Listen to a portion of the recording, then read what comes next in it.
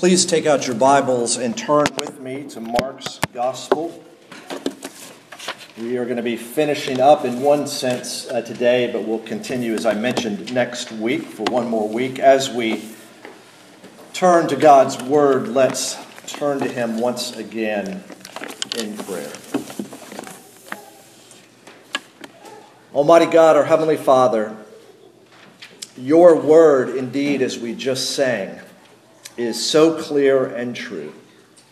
And we ask, Father, as we are gathered in Jesus' name before you, that you would indeed, through your word, renew our minds to trust in you. And Father, give to us the bread of life for the sole purpose that we may know the risen Christ. For we pray in his name. Amen.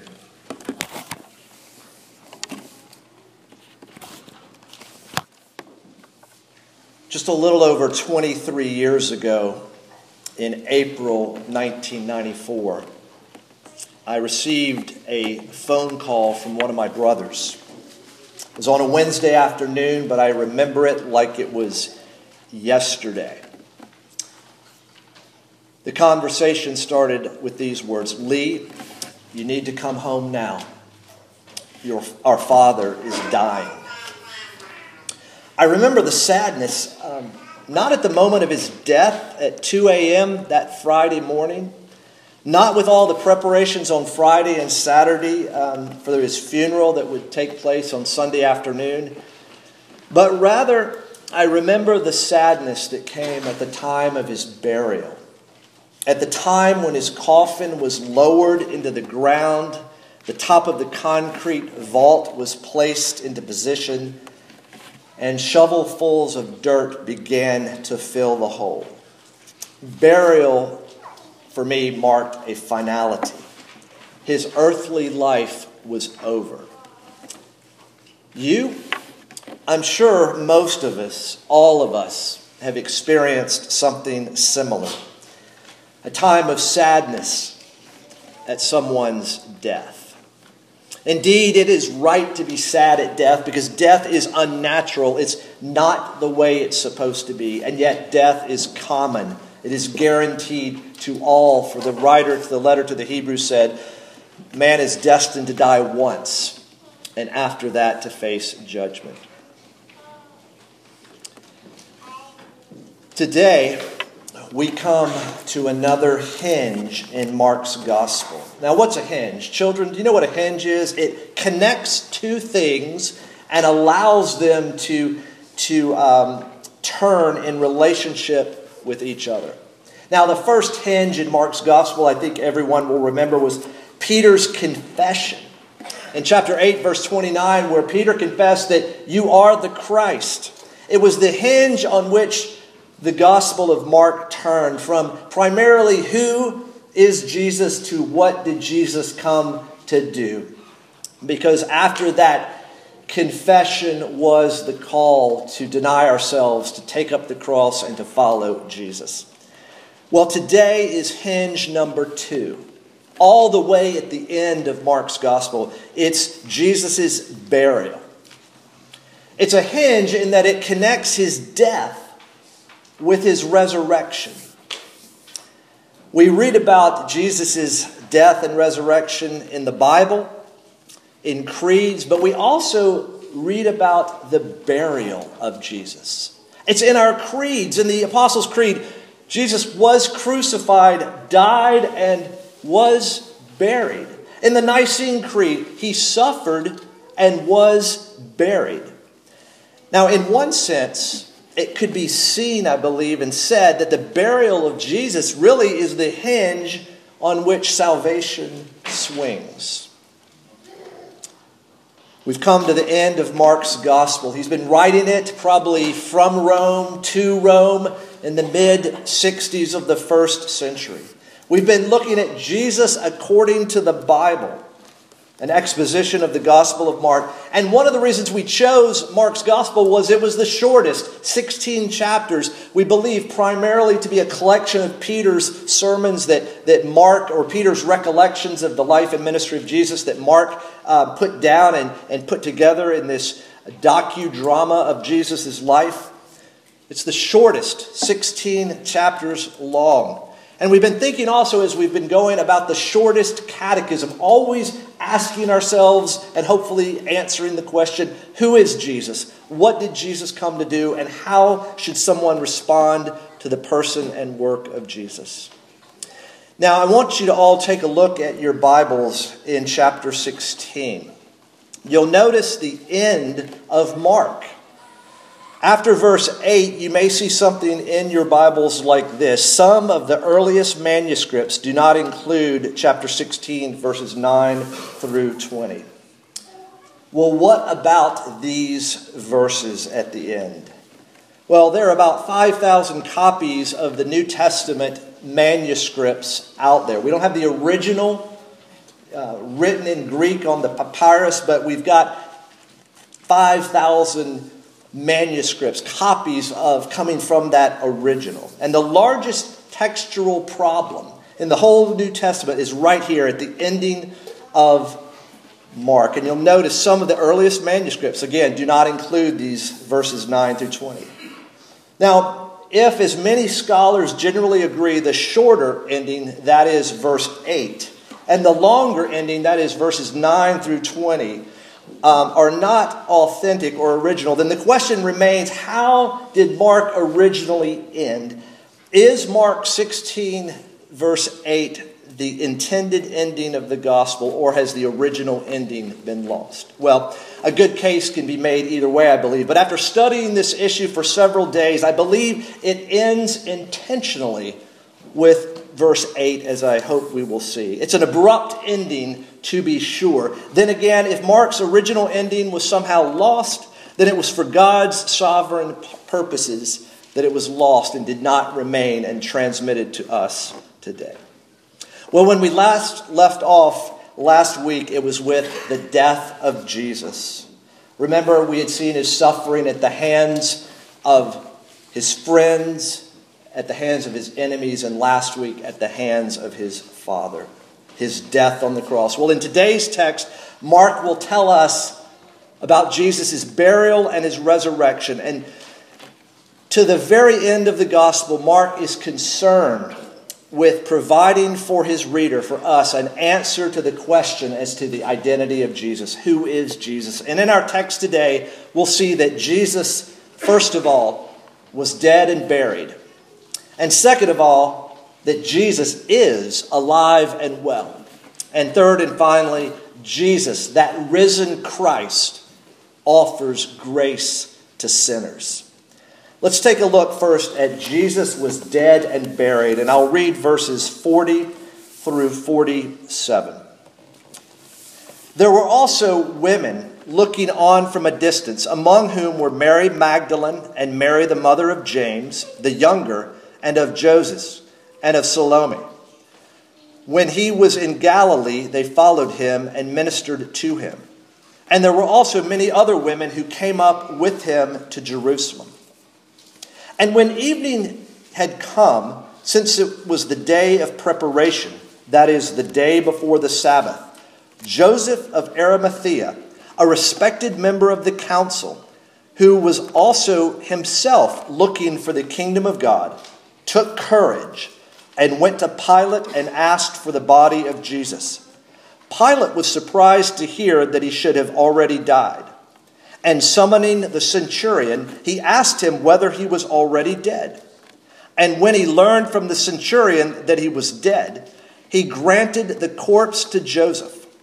And Joseph bought a linen shroud, and taking him down, wrapped him in the linen shroud and laid him in a tomb that had been cut out from the rock. And he rolled a stone against the entrance of the tomb. Mary Magdalene and Mary, the mother of Joseph, saw where he was laid. Well, why on earth so many verses devoted to his burial? These verses are obviously longer than John 3:16, longer than the Great Commission at the end of Matthew 28. In these verses, we see Jesus not mostly dead. In the words of Miracle Max, of the Princess Bride fame, but completely and unquestionably dead. There is an apologetic, a defense of the faith value in all of the details here. Here is careful evidence marshaled that Jesus, in fact, did die. You know, we're often rightly wanting to marshal evidence for the resurrection, but here Mark is marshaling evidence for his death. He really did die. The whole burial account that we just read is a way to certify that Jesus was really dead. It's the medical examiner, as it were, in the form of Pilate and the centurion. Multiple experts and multiple witnesses. And we've already seen two witnesses, Pilate and the centurion. But here in the burial account, two more appear. First, Joseph. Joseph of Arimathea appears. Well, what is his significance?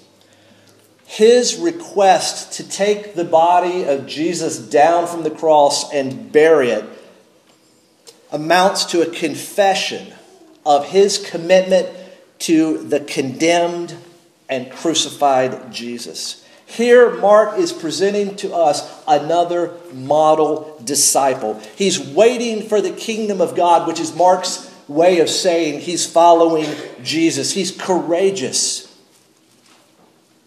Instead of being left on the cross to rot or be thrown into a ditch, which was the custom of a Roman crucifixion. You think crucifixion is bad, and indeed it drug out over days usually, but here Jesus, when the work is finished, when he's bearing the wrath of God, he, as we heard last week, chooses, as it were, to die.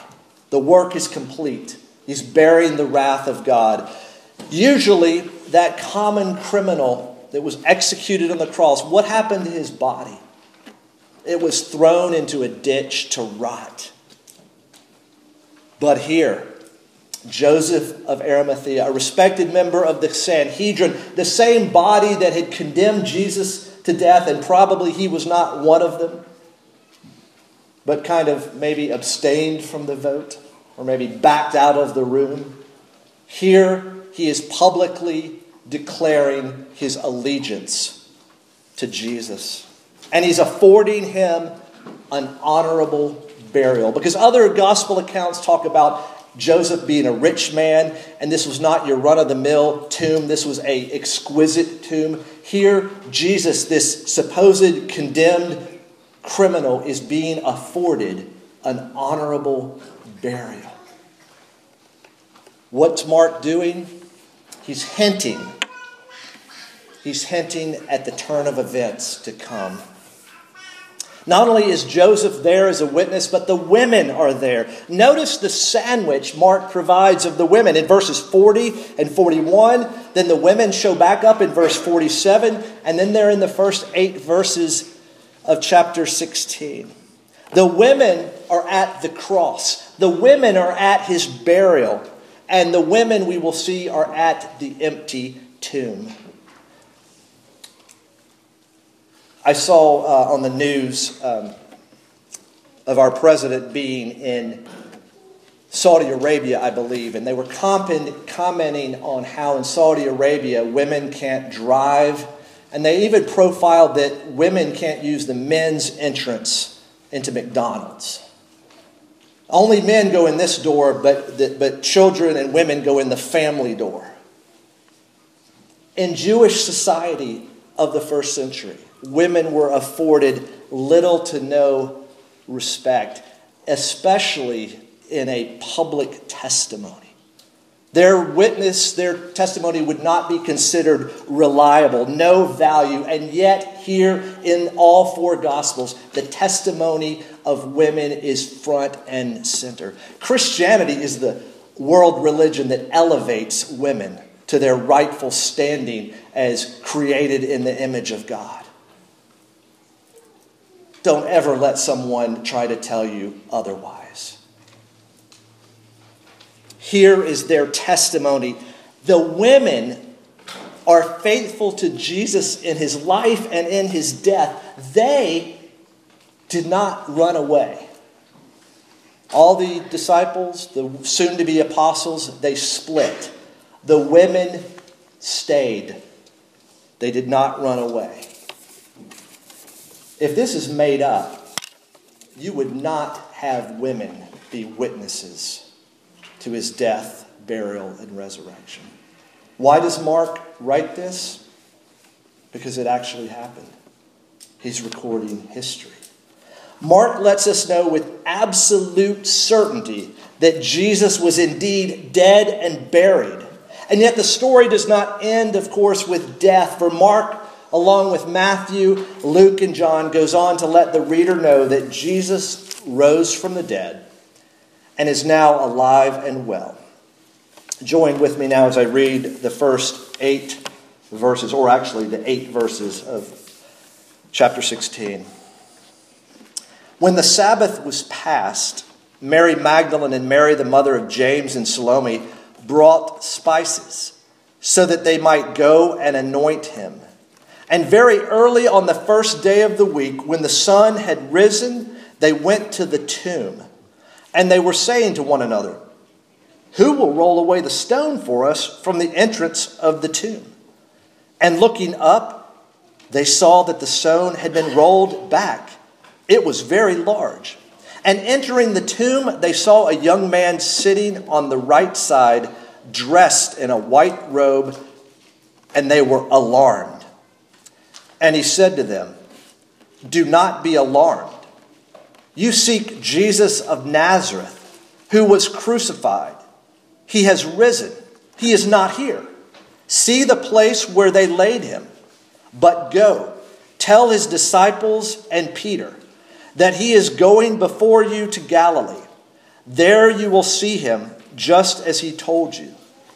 And they went out and fled from the tomb, for trembling and astonishment had seized them. And they said nothing to anyone, for they were afraid. What we see in this account of the resurrection is that the women are surprised. Despite the 3 times in particular that Jesus predicted this very thing, his resurrection was unexpected, completely unexpected. You often, as one of my Navy bosses says, you often don't get what you expect. You get what you inspect. And this is surely the case. They did not get what they expected. They expected to anoint his body a couple of days late for burial. They did not expect his body to be gone. They did not expect him to be risen from the dead. They encounter a problem, a stone. However, it had been rolled away. And more amazing than that, the body is nowhere to be found. Because what they have encountered is a power that is supernatural. The movement of the stone, the presence of an angel. The other gospel writers clearly identify this man as an angelic being. And here we see God often uses visible means to reveal himself and his ways. The announcement of the angel explains and interprets the absence of Jesus' body. The resurrection is the reason. In verse 6, Mark stresses the identity of the risen one with the crucified one. It was interesting. In looking at the original language, 2 words are back to back. Crucified and risen. No space. Crucified and risen. If the angel was speaking French, he would say something like this at this time. Le roi est mort, vive le roi. If he was speaking in London, England, he might have said this. The king is dead. Long live the king. Because it's an announcement of a monarch who has just died. The king is dead. The monarch has died. Long live the king, and it refers to the heir who immediately succeeds to a throne upon the death of the preceding monarch. There's a transfer of sovereignty occurring instantaneously at the moment of death. The announcement the angel is saying is the king was dead, but the king is alive again. Long live the king. The women are shocked. Notice, They're alarmed. And what does he say? Do not be alarmed. They are trembling. They are astonished. And they are afraid. And in Mark's gospel, as we've seen, fear is always man's response to the breaking in of the power of God. We saw that already when Jesus stilled the storm. The disciples were afraid. When the demoniac was healed by Jesus, the people are afraid. The women's reaction to this appearance of the divine involves a typical combination of amazement, awe, and fright. But the angel reassures them, do not be alarmed. But notice that the angel also commands them, come and see and go and tell. The importance of the resurrection. Nothing reveals the power of God as does the resurrection. Why? Because no matter what man has done, even here in 2017, man is not able to conquer death. Man is powerless when it comes to death. Oh yes, we can delay it. Yes, we can, through modern medicine, keep it a few more years away. But no man can conquer death. And here is the raw power of God seen in the resurrection. It's the same power that God demonstrates in conversion, from someone being dead in sin to being alive in Christ. Remember the sermon the Sunday after Easter, resurrection power in the battle. Where in Ephesians 6 we are called to be strong in the Lord and in the strength of His might. The strength of His might is resurrection power. And these women are witnesses, the first witnesses of the resurrection power. Jesus was dead and buried. Jesus is now alive and well. And it is through His death and resurrection that Jesus offers grace to sinners. Now, where do we see that in our text? Am I just making this up? Did I need a third point to cheer us up? Jesus offers grace to sinners. Look with me at verse 7. But go tell His disciples and Peter. And Peter. And Peter. You remember Peter, don't you? It's been a while. We saw him last in chapter 14, verse 72. And when we saw him last, what was he doing? He had broken down and was weeping. And Peter. These are perhaps two of the most eloquent words in all of Mark's gospel, because they show that Jesus' death was sufficient even for the sin of rejecting Him, deserting Him, denying Him. We last saw Peter weeping bitterly, and with good reason. The angel's promise is first and foremost to those who had failed, all 11 disciples. Salvation is by grace, Mark wants to see, since not only the despised outsiders, Gentiles, are welcomed, but also failed insiders are too. As I was thinking about that, I was reminded of the passage in Romans 15 that you may have gotten tired of me quoting every week. What are we doing here on the Lord's Day? We are gathering to worship God with one voice and to welcome one another as Christ has welcomed us. My friends, the doors of this church are wide open to people who have grown up in the church, i.e. Jews, people who are coming from the most pagan background you can imagine, i.e. the Gentiles. The cross of Christ welcomes Jew and Gentile. It makes them one person. That's why we can welcome one another as Christ has welcomed us. Because whether we're a despised outsider or a failed insider, the welcome is extended to all. There is special assurance and comfort given to Peter because he was especially guilty of abandoning and denying Jesus. The resurrection then, as we see, is all about forgiveness. The resurrection, first of all, is proof that Jesus' death has made satisfaction for our sins. But also, the resurrection means specific personal forgiveness and reconciliation. Because the message of the cross, which takes into account Jesus' life, death, burial, and resurrection, that message is personal. Jesus knows Peter, and yet Jesus will forgive Peter and restore Peter. Because just like Peter, we all struggle. We all fail miserably. We all sin in many ways. Let's go back to what Peter did. How do we deny Jesus? How do we fail Jesus? Remember that comment that every sin of a Christian is a personal betrayal? Why? Because we know the Lord. We know His love. We know His care. We know His faithfulness. We know His compassion. And yet, through various sins, we betray Him. And He welcomes us and restores us when we come back to Him. Because the message of the cross here is that God's grace is greater than your sin. That His restoration is greater than your fall.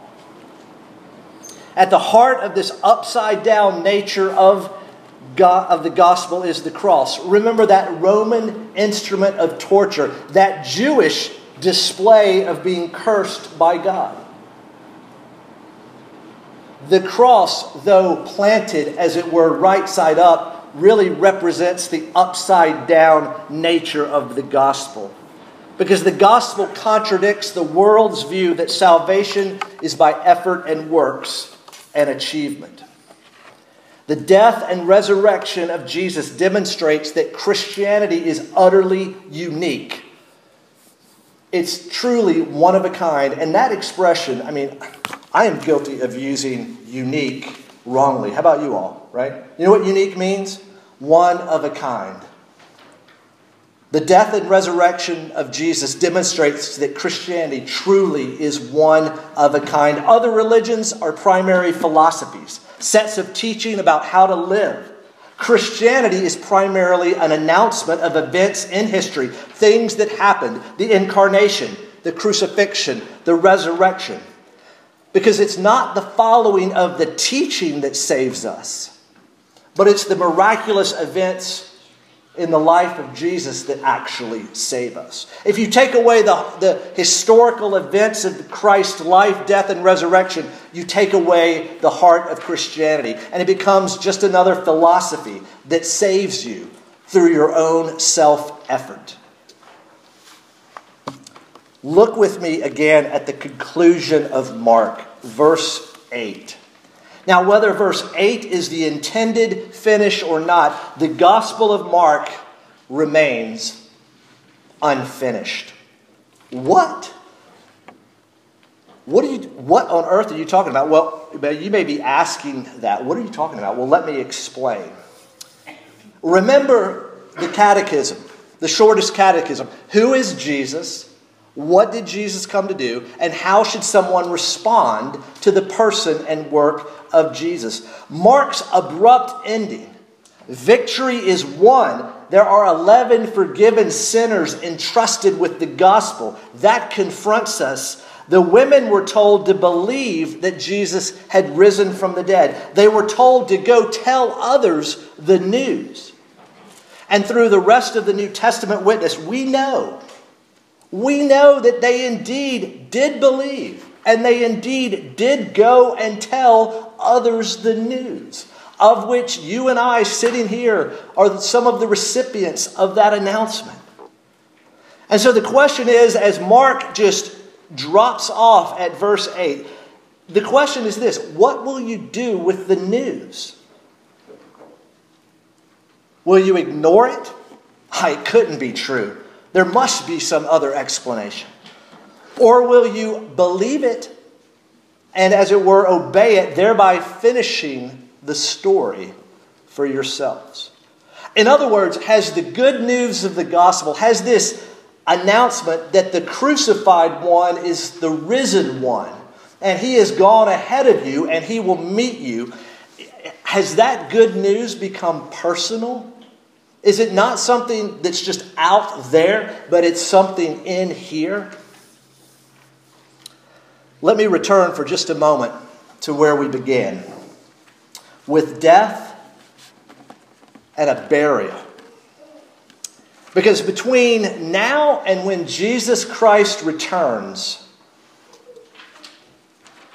a death and a burial await us all. At my father's burial, I was sad and I was grieved. But I did not grieve without hope. Why? Because I knew that for all of my father's skill as a family physician, for all his upstanding morality and unquestionable integrity, for his out front as well as behind the scenes community service, my father did not trust in himself when it came to his relationship with God. Rather, he trusted in something outside of himself. More accurately, he trusted in another person. He trusted in the one who lived the perfect life of obedience to God that he should live. And he trusted in the one who died the death for the life of disobedience to God that he did live. He trusted in Jesus Christ alone for salvation as he is offered in the gospel. He had responded to Jesus' call recorded in Mark chapter 1, verse 15. Repent and believe in the gospel. He had believed that whoever comes to Jesus would never be cast out by Jesus. And so the source of my hope at the time of my father's death was not found in my knowledge of how good of a life he had lived. Rather, it was found in the life, death, and resurrection of Jesus. So what about you? What about your friends and loved ones at the time of your death? To be sure, they will be sad and they will grieve, but will they grieve with hope? Based on what you've said and done in your life, what will they conclude about your relationship with God? Well, let's finish up by getting even more personal. What will be your source of hope as you approach the time of your death, which, believe it or not, is closer now than when this worship service began? What are you confessing right now at this very moment regarding your relationship with God? The abrupt way the Gospel of Mark ends forces each of us to ask a question. Do I believe the good news of the announcement that Jesus, the one who was dead and buried, yet is now alive and well, do I believe that he offers grace to sinners? May God be pleased to give all of us the faith to believe that Jesus, the one who was crucified, has risen and that he has gone on before us to prepare a place for us. And there we will see him just as he told us. Let's pray. Almighty God, our Heavenly Father, we thank you that the salvation presented in Mark's gospel is indeed the good news of the gospel. That salvation comes from outside of us in another person. The one who lived for us, died for us, and rose again for us. Father, we thank you that Jesus, through his death, took the curse that we deserve. And through his resurrection, we get the blessing that he deserves.